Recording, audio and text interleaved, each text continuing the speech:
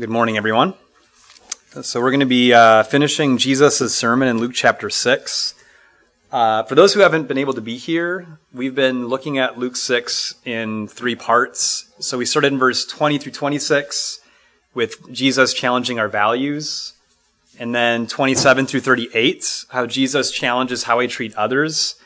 And then this last sermon with the title kind of coming through the last section, verse 46 through 49. Jesus challenges me to dig deep. So we've been looking at this because this year in my teaching, I'm trying to put an emphasis on strengthening our foundation.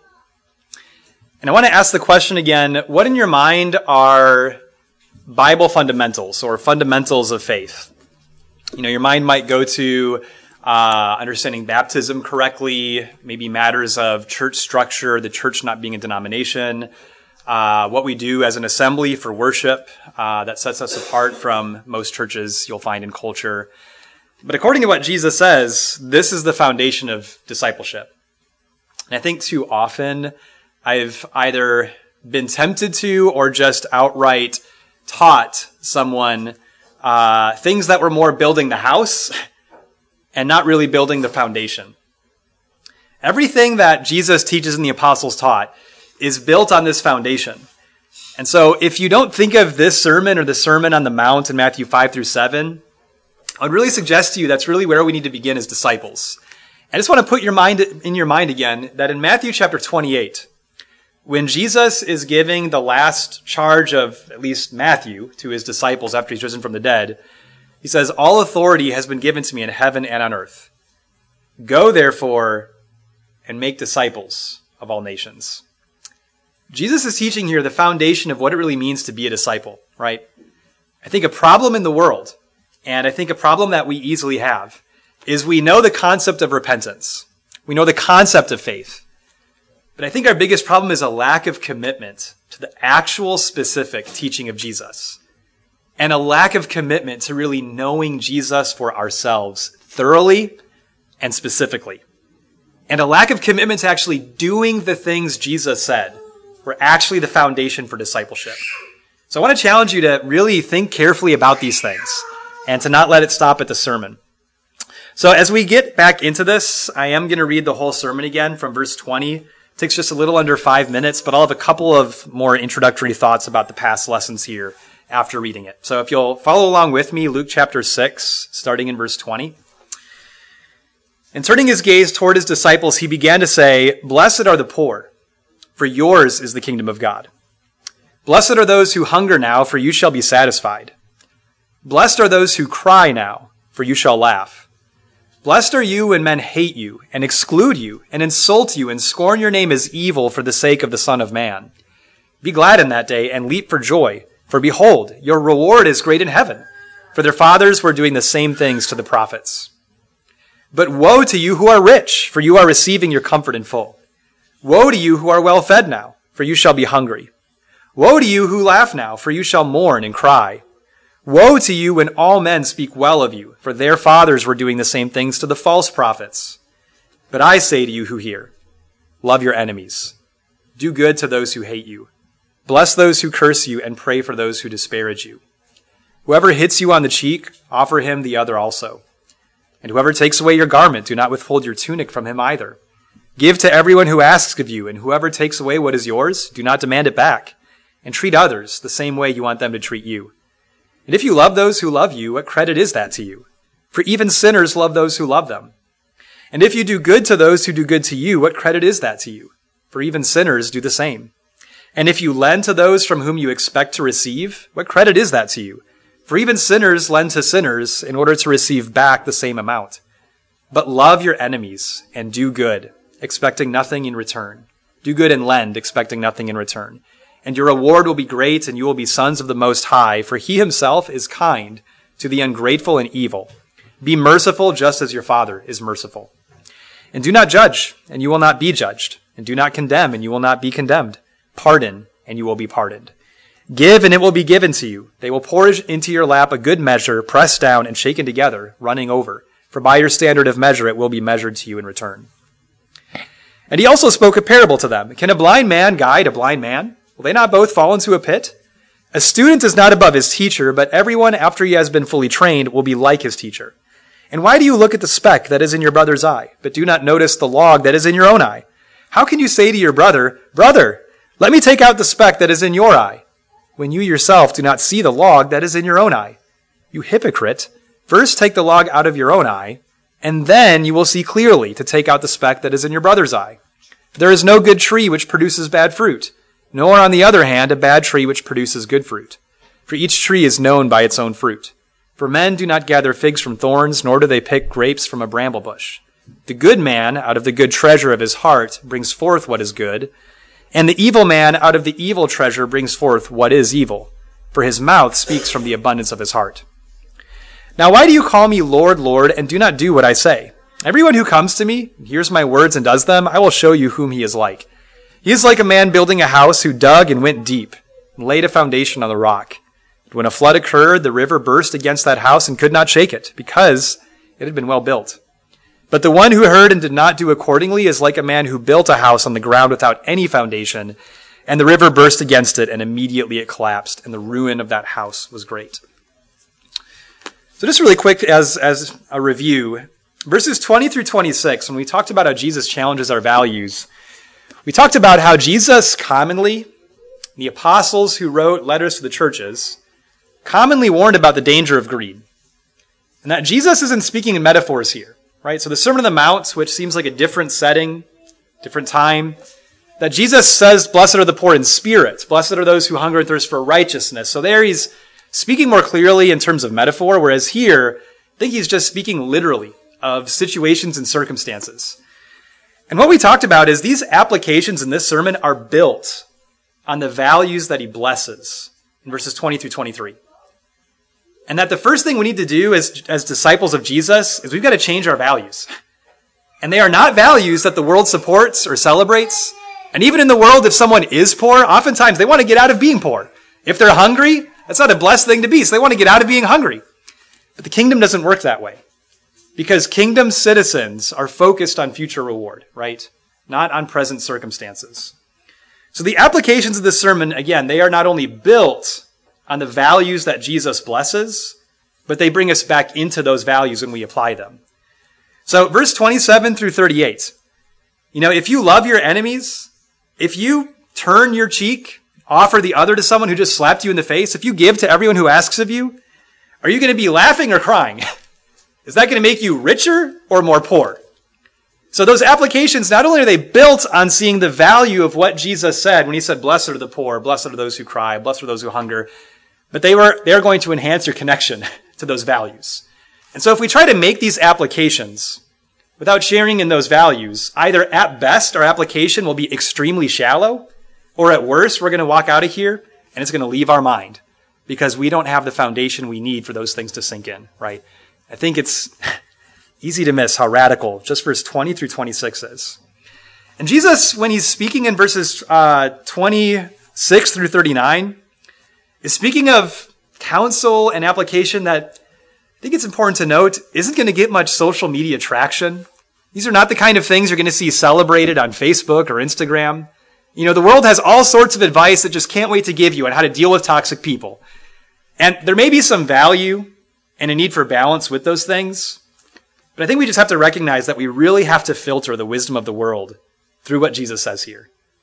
And when you look at verse 35 and 36, not only do we need to filter these things through what Jesus says, but we need to filter these things through the character of God and the character of Jesus. What we really need to see is that these things are reflections of Jesus' own character. And that in verse 40, the goal of a disciple is to become like the teacher. So if we're struggling with seeing the blessing in these things, we need to think more about how we've received what we have from Jesus. How Jesus responded to people mistreating him in his ministry. And how little hope would I have in my salvation if God treated me the way that I'm often so tempted to treat others? What little hope I would have in my salvation if God got as frustrated with me as I get with other people, right? All right. So here at the end, Jesus challenges us to dig deep, and we're going to start with just the first two verses here. And I'll reread each section as we go through. So verse 39 and 40. And he also spoke a parable to them. Can a blind man guide a blind man? Will they not both fall into a pit? The student is not above his teacher, but everyone after he has been fully trained will be like his teacher. To be Jesus' disciple is to strive to personally know him and to become entirely like him. And he starts this with a question that can seem redundant, and I think it can be easy to miss the value of questions Jesus asks. Why does he ask a question that seems like the answer is so obvious? When Jesus asks questions, I want to illustrate the value of that this way. When I worked at UPS in management, that package delivery company, when I worked in management, it was a very fast-paced job. Usually you're like keeping track of 5 different things. All are constantly on the brink of reaching some kind of emergency situation. So it's very stressful. It's very fast-paced. And you can very quickly make a decision that starts a domino effect that goes beyond an emergency situation. Now you've made a mistake that is about to cost the company thousands of dollars just because you made a quick decision, wrong decision. Now we've got a big problem. Well, when that would happen to me, when I made decisions like that, my boss would call me into his office, and usually his boss would be in the office as well. And they would always ask this question: what were you thinking? And usually my response was, I wasn't thinking. If I was thinking, I wouldn't have made that decision. I would have made a different decision, which that response would frustrate them because they wanted to walk me through, how to make better decisions. But the reason Jesus asks questions is like that. It's hard to change our behavior and our decisions if we don't change our thinking first. And Jesus asks questions because we're not thinking about this. And even if we are thinking about it, we're probably thinking about it the wrong way. Jesus asks questions because we need to change our thinking. And he's trying to get into our minds. It's not just that we have to do something differently, it's that we need to think differently as well. So a blind man can't guide a blind man. They're both just going to fall into a pit.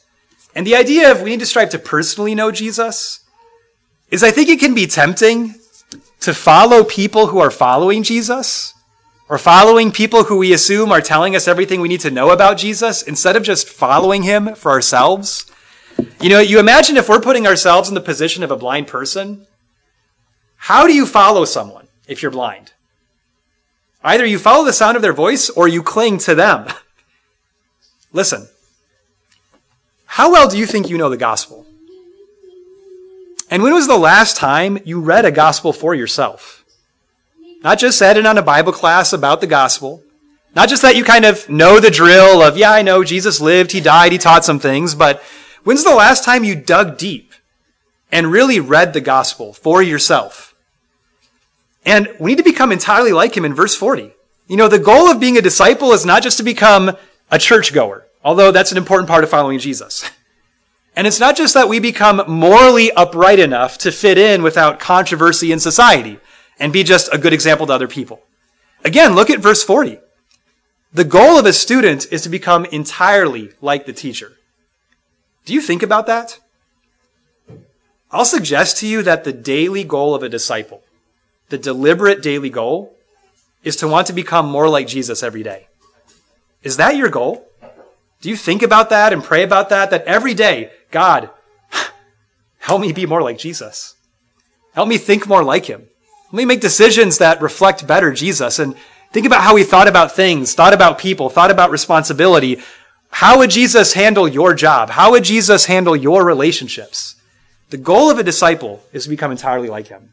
If we don't realize that, we don't realize something fundamental about our faith. All right, a couple other things that I think are practical about what Jesus says here is if we are blind, and I think by implication of what he's saying, everybody else is blind too, and that Jesus, seeing things from an eternal perspective, from a sinless perspective, Jesus is able to see blessings and dangers that I can't see, that you can't see, and that I can't see. And I think this should shape the way that we see his teaching. Jesus teaches some hard stuff here, right? So if we're going to align fundamentally with his values, that might mean we've got to treat our resources differently and start changing our thinking and start changing how we handle our resources. That's going to be challenging.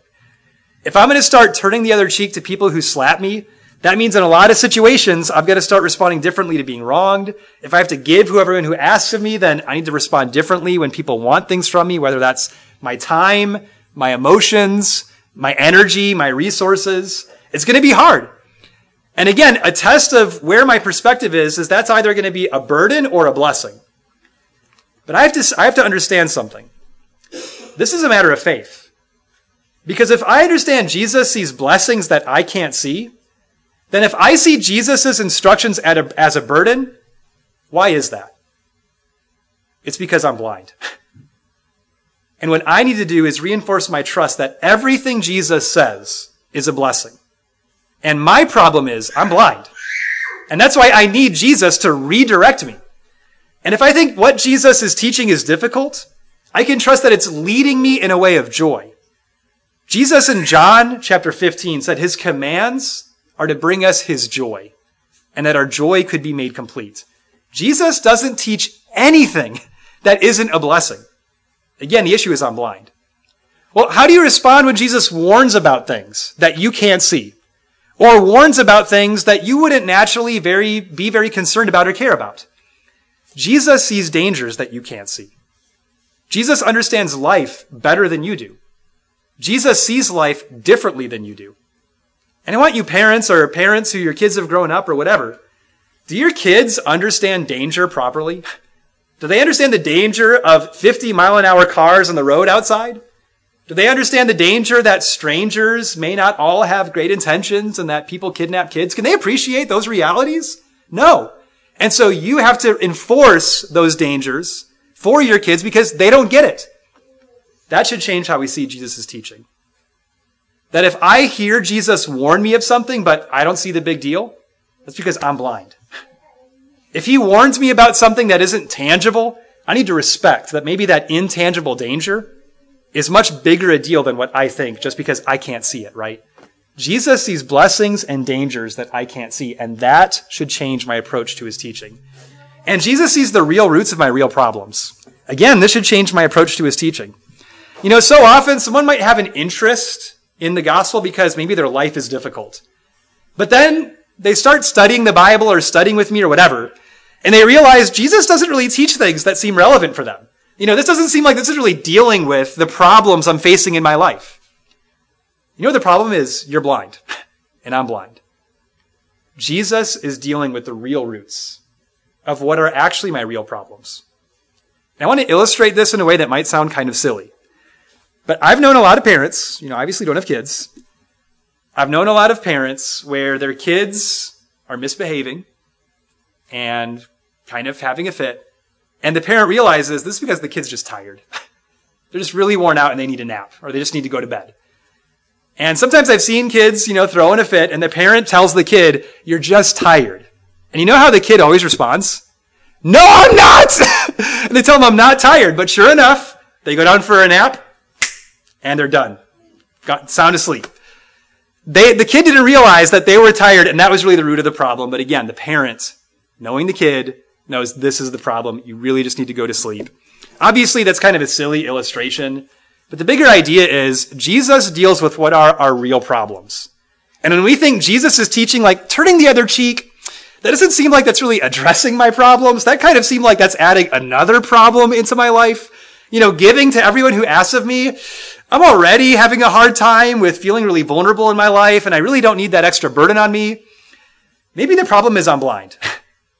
And Jesus is actually addressing what are my real problems. So then it's not just a matter of whether or not I do the thing, but whether I trust the person. Do you see the point? How important that is? And how much that changes our approach to these difficult things Jesus teaches, and how we need to dig deeper. Because it's not just a matter of doing the thing, but of trusting the person. All right. 41 through 45, Jesus challenges me to dig deeper in self-examination. And I'll reread this section and then we'll get to what's on the board here. So this is in verse 41. "And why do you look at the speck that is in your brother's eye, but do not notice the log that is in your own eye? How can you say to your brother, 'Brother, let me take out the speck that is in your eye,' when you yourself do not see the log that is in your own eye? You hypocrite! First take the log out of your own eye, and then you will see clearly to take out the speck that is in your brother's eye. For there is no good tree which produces bad fruit, nor, on the other hand, a bad tree which produces good fruit. For each tree is known by its fruit. For men do not gather figs from thorns, nor do they pick grapes from a bramble bush. The good man out of the good treasure of his heart brings forth what is good, and the evil man out of the evil treasure brings forth what is evil, for his mouth speaks from the abundance of his heart." So fundamentally, I want to just point out here how I think there's a deliberate emphasis on how Jesus opens our eyes. So he just talked about, a blind man can't lead a blind man and all that. But you notice the emphasis on seeing. So verse 41, why do you look at the speck that is in your brother's eye, but do not notice the log in your own eye? Verse 42, how can you say to their brother, let me take the speck out of your eye? You don't see the log in your own eye? Take out the log of your own eye, and then you will see clearly. How is Jesus, first and foremost, opening our eyes and giving us sight? This is how he does it. Jesus trains me to become a student of my own heart. This is one of the most fundamental aspects of discipleship. Jesus trains me, he equips me to diligently study my heart and to navigate it effectively. And you notice again that the first two verses here that we looked at were in the form of questions again. Why does he do that? Why does Jesus ask these redundant questions? Because this is not the way we naturally think. And we come to Jesus, we're not thinking this way. We're either not thinking about it, or we're thinking in the wrong way. We've got to make some dramatic changes to the way we think. So you notice Jesus makes some assumptions here.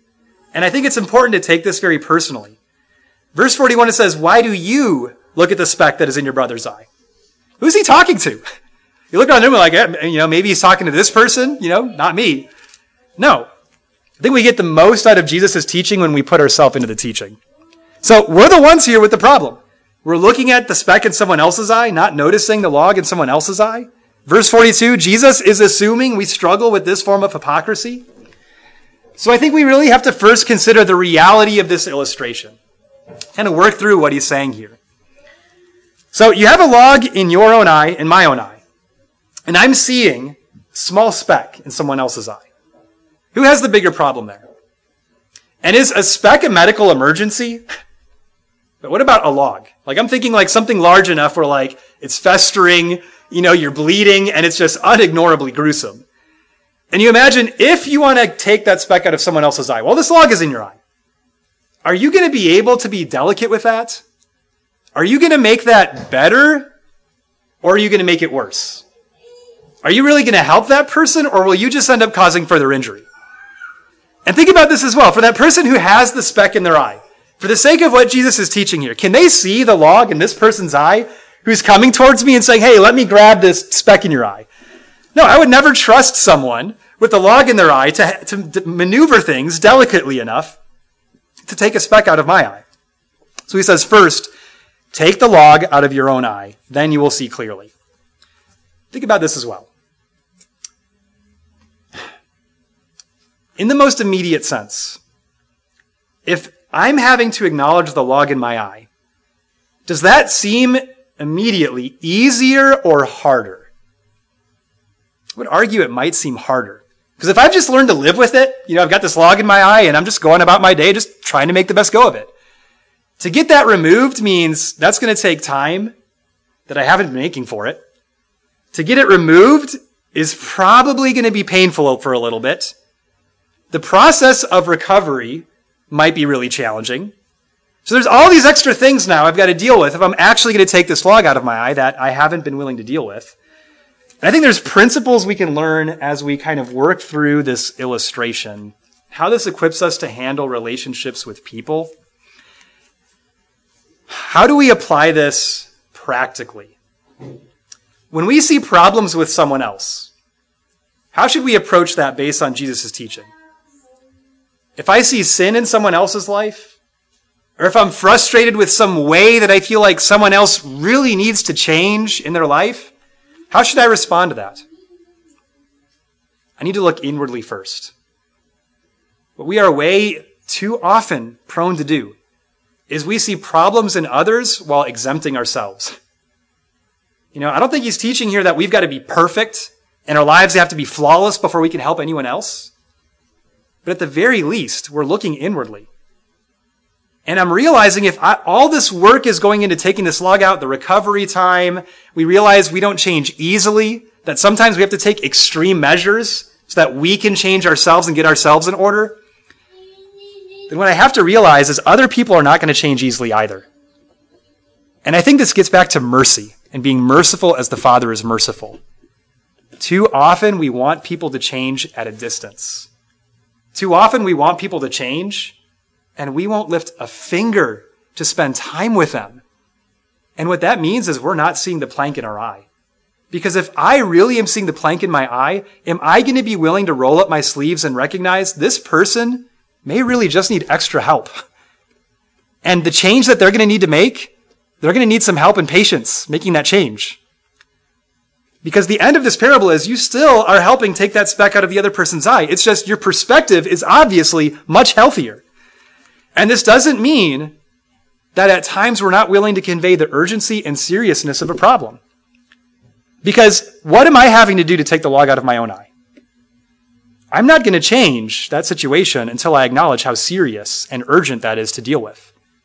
Do you think that then equips me to convey the urgency and seriousness of someone's sin, but in a way that maybe is more productive than if I'm approaching things without acknowledging those things? Again, this equips us for service, not just for looking at people critically from a distance, but recognizing the need to be patient and to be very involved. Far too often, and don't be afraid to bring this up to me, but I face situations where someone is, Brian, you need to talk to this person about this. Brian, you need to do this with this person. That's okay sometimes, but sometimes in my mind I'll think, why don't you do that? You see the problem. Why do I have to do that thing for you that you realize is a problem with that person? Again, I think we're so prone. We want people to change without getting involved. We want people to be fixed, and we want it to be at a distance. Guys, we got to change our attitude. We've got to realize that people change through patience and involvement. All right. Verse 43 through 45 with the trees and the fruit. I think really the end of verse 45 is the point. Our words are the window into our heart. I just want to think really quickly again, how can this be effectively applied? And I don't think it's the idea that we need to carefully craft our words so nobody knows when we have any problems. Jesus in Matthew 12 rebuked the Pharisees that they were evil and spoke what is good. So he said, how can you, being evil, speak that which is good? So he's not trying to enforce the fact that we better not let people know that we have problems. But I do want you to think about this. How do you speak when you're dealing with tension? How do you talk to your spouse when you are really frustrated with your spouse? How quickly, when life gets hard, do you resort to complaining? How often do you think to thank God, to express your gratitude? How do you respond when you're feeling angry and dealing with anger? This might be a silly illustration again, but if you squeeze an orange hard enough, what comes out of that orange? Orange juice. If you squeeze us through pressure, if you are squeezed through tension and pressure, what comes out of you is what was already inside of you. And based on what Jesus says here, the mouth speaks out of what fills the heart. When you recognize you've said something sinful or unchristlike, is it, well, this is their fault. They pushed you. They shouldn't have pushed you in that way. They shouldn't have done that. Or is it your circumstance's fault? Should you blame the circumstance? Your mouth only speaks what has already been building in your heart all along. Because your words are a window into your heart. And by the way, this equips us in a really helpful way. Because if I recognize I've said something wrong, which I think is important to recognize and be humbled by, the solution isn't just, well, I'm sorry for saying that thing, or I'm sorry this happened to cause me to say the thing. Maybe it means I need to think at the bigger picture. What am I filling my heart with? Am I filling my life and my heart with worldly things, worldly advice, worldly interactions? Or am I meditating on the Word of God? Am I meditating on good things that produce good things out of my mouth? How easy is it for you to have spiritually substantial conversations with others? Do you ever start spiritually substantial conversations, spiritually challenging conversations? Surprisingly, and I think this is just the devil, that can be really difficult sometimes. It can feel just strangely awkward. Our mouth speaks what fills our heart. If we fill our hearts with good things, it will come out of our mouths. The solution is not just the circumstance or the moment. We need to fill our hearts with better things, and we'll say better things. All right. And finally, in obeying him, and this is the last section we'll read here, verse 46. Now, why do you call me Lord, Lord, and do not do what I say? Everyone who comes to me and hears my words and does them, I will show you whom he is like. He is like a man building a house who dug and went deep and laid a foundation on the rock. When a flood occurred, the river burst against that house and could not shake it because it had been well built. For the one who heard and did not do accordingly is like a man who built a house on the ground without any foundation. And the river burst against it, and immediately it collapsed, and the ruin of that house was great. So I do want to say this strongly, that we have to be super careful to not be deceived here. Because Jesus asks the question, why does he do that? Because we're so prone to not think about this. We're prone to deception in this regard. So don't be deceived. If you are not digging deep to apply these things in this sermon, what Jesus is saying is pretty frank. He's not really your Lord. You go to church every Sunday, you take the Lord's Supper. Maybe you get emotional taking the Lord's Supper. But you go through the week and you don't hate your enemies. You hate those who hate you. You give to people exactly what you think they deserve. You don't turn the other cheek, whatever. Jesus is not your Lord. The way you show Jesus is your Lord is not through some great religious action. It's not through just confessing something that can sound really good. It's not by making great Bible class comments. It's by digging deep and doing what he says. You want Jesus to be your Lord? Do what he says. We've got to be really careful, again, that we are not deceived about this. And I think we're too often content. I'm too often content with a shallow approach to following Jesus. He warns of this in Luke chapter 13. If you'll turn in your Bibles here, this is a section of Luke that has really stuck out to me. It's only in Luke. It shares similarities to other things Jesus says in other Gospels, but this is only in Luke. And what he warns against here, again, has really impacted me, and I just beg you to consider this. Luke 13:22. And he was passing through from one city and village to another, teaching and proceeding on his way to Jerusalem. And someone said to him, Lord, are there just a few who are being saved? Seems like a pretty good question. And he said to them, strive to enter through the narrow door. And by the way, that means there's only room for one at a time. For many, I tell you, will seek to enter and will not be able. Once the head of the house gets up and shuts the door, and notice the term he uses here, and you begin to stand outside and knock on the door, saying, Lord, open to us. Notice it's a group now. But then he turns and says, if I can find my place, then he will answer and say to you, I do not know where you are from. Then you will begin to say, we, the group, ate and drank in your presence, and you taught in our streets. And he will say, I tell you, I do not know where you are from. Depart from me, all you workers of unrighteousness. You see the point here? This person asks what seems like a good question. Are there a few people being saved? Jesus makes it personal. He says, you need to strive to get through that narrow door. Don't worry about whether there are a few people being saved generally. You work hard to be saved yourself. And you notice the deception here. I think this is really powerful.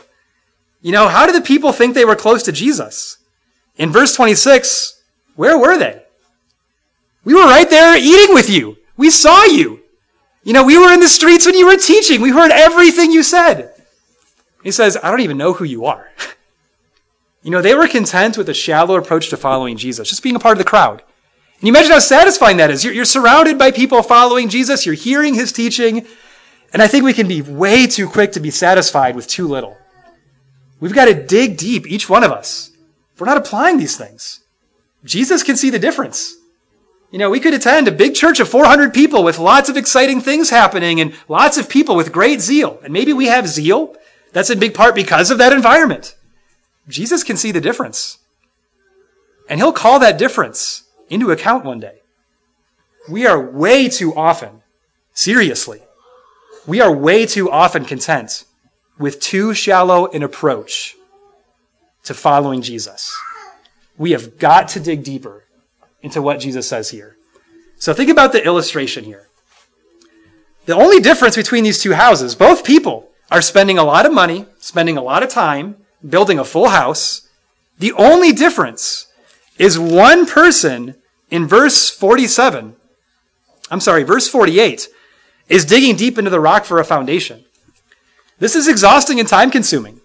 And I want you to imagine, just for the sake of thinking through this, what if the lots were side by side, and you've got one lot here where someone is spending time digging deep into the rock, and the other person is building their house? Who's going to live in their house more quickly? Who's going to seem like they're receiving the reward more quickly? The flood isn't coming immediately. It seems like some time's passing. They have full opportunity to build their houses until the flood comes. So this isn't as rewarding. It's not a quick fix. It's not as easy. And again, digging into the rock, this would be incredibly time-consuming. It would be incredibly exhausting. And when the house is built, you're not visibly going to see that deep foundation in the rock anymore. It's just this hidden thing. So really, in the end, they might look fairly similar in the end. So why do it? Can the flood be avoided here? It's inevitable. And when it says at the end of verse 49, the collapse of that house was great, what that's implying is everything was lost. Nothing could be salvaged. No resource, no part of that house, no belonging inside. Everything was lost. Do you think that person would be satisfied with what they had done? Or do you think at that point they would regret the fact that they weren't more careful with their foundation at that point? So I want to illustrate this in a couple ways. So number one, I used to ride sport bikes, and there was a common proverb in the sport bike community that isn't adhered to all the time. The idea was dress for the slide, not for the ride. It's very memorable. And that was good for me because, Brandon, I don't know if you remember how many accidents I've been in on a motorcycle. 4. 3 of those 4 were fairly serious. One of those, I totaled my motorcycle. And I was wearing armor, actually, from head to toe. And I had knee armor. And from my accident, the leather and the armor on the knee was blown out. The leather was torn to shreds. The armor was gone. I was happy about it because that meant if I wasn't wearing that armor, my knee would have been completely shattered. I might have lost my leg. I don't know. It was a pretty serious accident. So I was glad that I wore what I wore. And if I hadn't, I know I would have deeply regretted not wearing that. So then you have maybe more literally in Florida on the coasts. What are the building codes for a place like a coastal town in Florida? What do you think are foundation codes? And what I often hear after a hurricane has blown away parts of the coast of Florida is sometimes builders will get in trouble because what they found out is some of those houses were not built to code, and they are sued because they did not properly build those houses to withstand the inevitable. So how does this apply to Jesus' teaching? The idea is the flood is inevitable. You know why people fall away from their faith? Because they're not digging deep and applying these things. I know this might sound weird. This might sound crazy. I will argue to you, a person will not fall away as long as they are digging deep and applying these things. Jesus says this is a secure foundation. You dig deep, you apply these things. What he says is this is going to withstand the flood that shatters those other houses. You want to have a thriving faith? You want to take your faith seriously? Then dig deep and blessed are the poor. You want to have a thriving faith? Then really think about it when Jesus says, woe to you who are rich and well fed now. You want to have a deep, thriving faith? Then you need to think really seriously about Jesus saying, love your enemies and bless those who curse you. You want to have a deep and thriving faith? Then learn how to bless those who curse you and pray for those who disparage you and spitefully use you. Learn how to turn the other cheek to people who hurt you. Learn how to give to everyone who asks of you, and it goes on and on. You want to have a properly founded faith. Don't blow over this teaching. Don't just hear a sermon and feel good about hearing a sermon about this teaching. I know some of these things sound harsh, but guys, Jesus is teaching with seriousness and gravity with this sermon, and we have got to take this seriously. And he gives warnings here because we are prone to not think about it. We are too prone to not let this sink in and reflect on it appropriately. So I beg you, I beg myself, the plank is in my eye here. This is what it looks like to be a disciple of Jesus. If this is not what your life looks like, Jesus' disciples are not afraid of conviction. And based on the teaching here, with the plank being in your eye and embracing that, Jesus' disciples see greater grace in convictions that lead to greater repentance. Jesus' disciples do not withdraw, and they have no fear of guilt. They see guilt and conviction as the bridge to greater grace. Let that be you. And if that needs to be you this morning, once we sing the invitation song, I would beg you to come forward and let us help you in that. If we're going to do what Jesus says here, then any of us can confess something surprising, a sin that takes us off guard, or maybe a sin that you might be afraid, what are people going to think of me if they hear that I'm dealing with this thing? If we're applying these things, we will help you and strive to think the best of you. We will roll up our sleeves. We're going to get to work serving you to help you with that sin. Let's pray about these things, and then we'll have the invitation song, if you'll pray with me.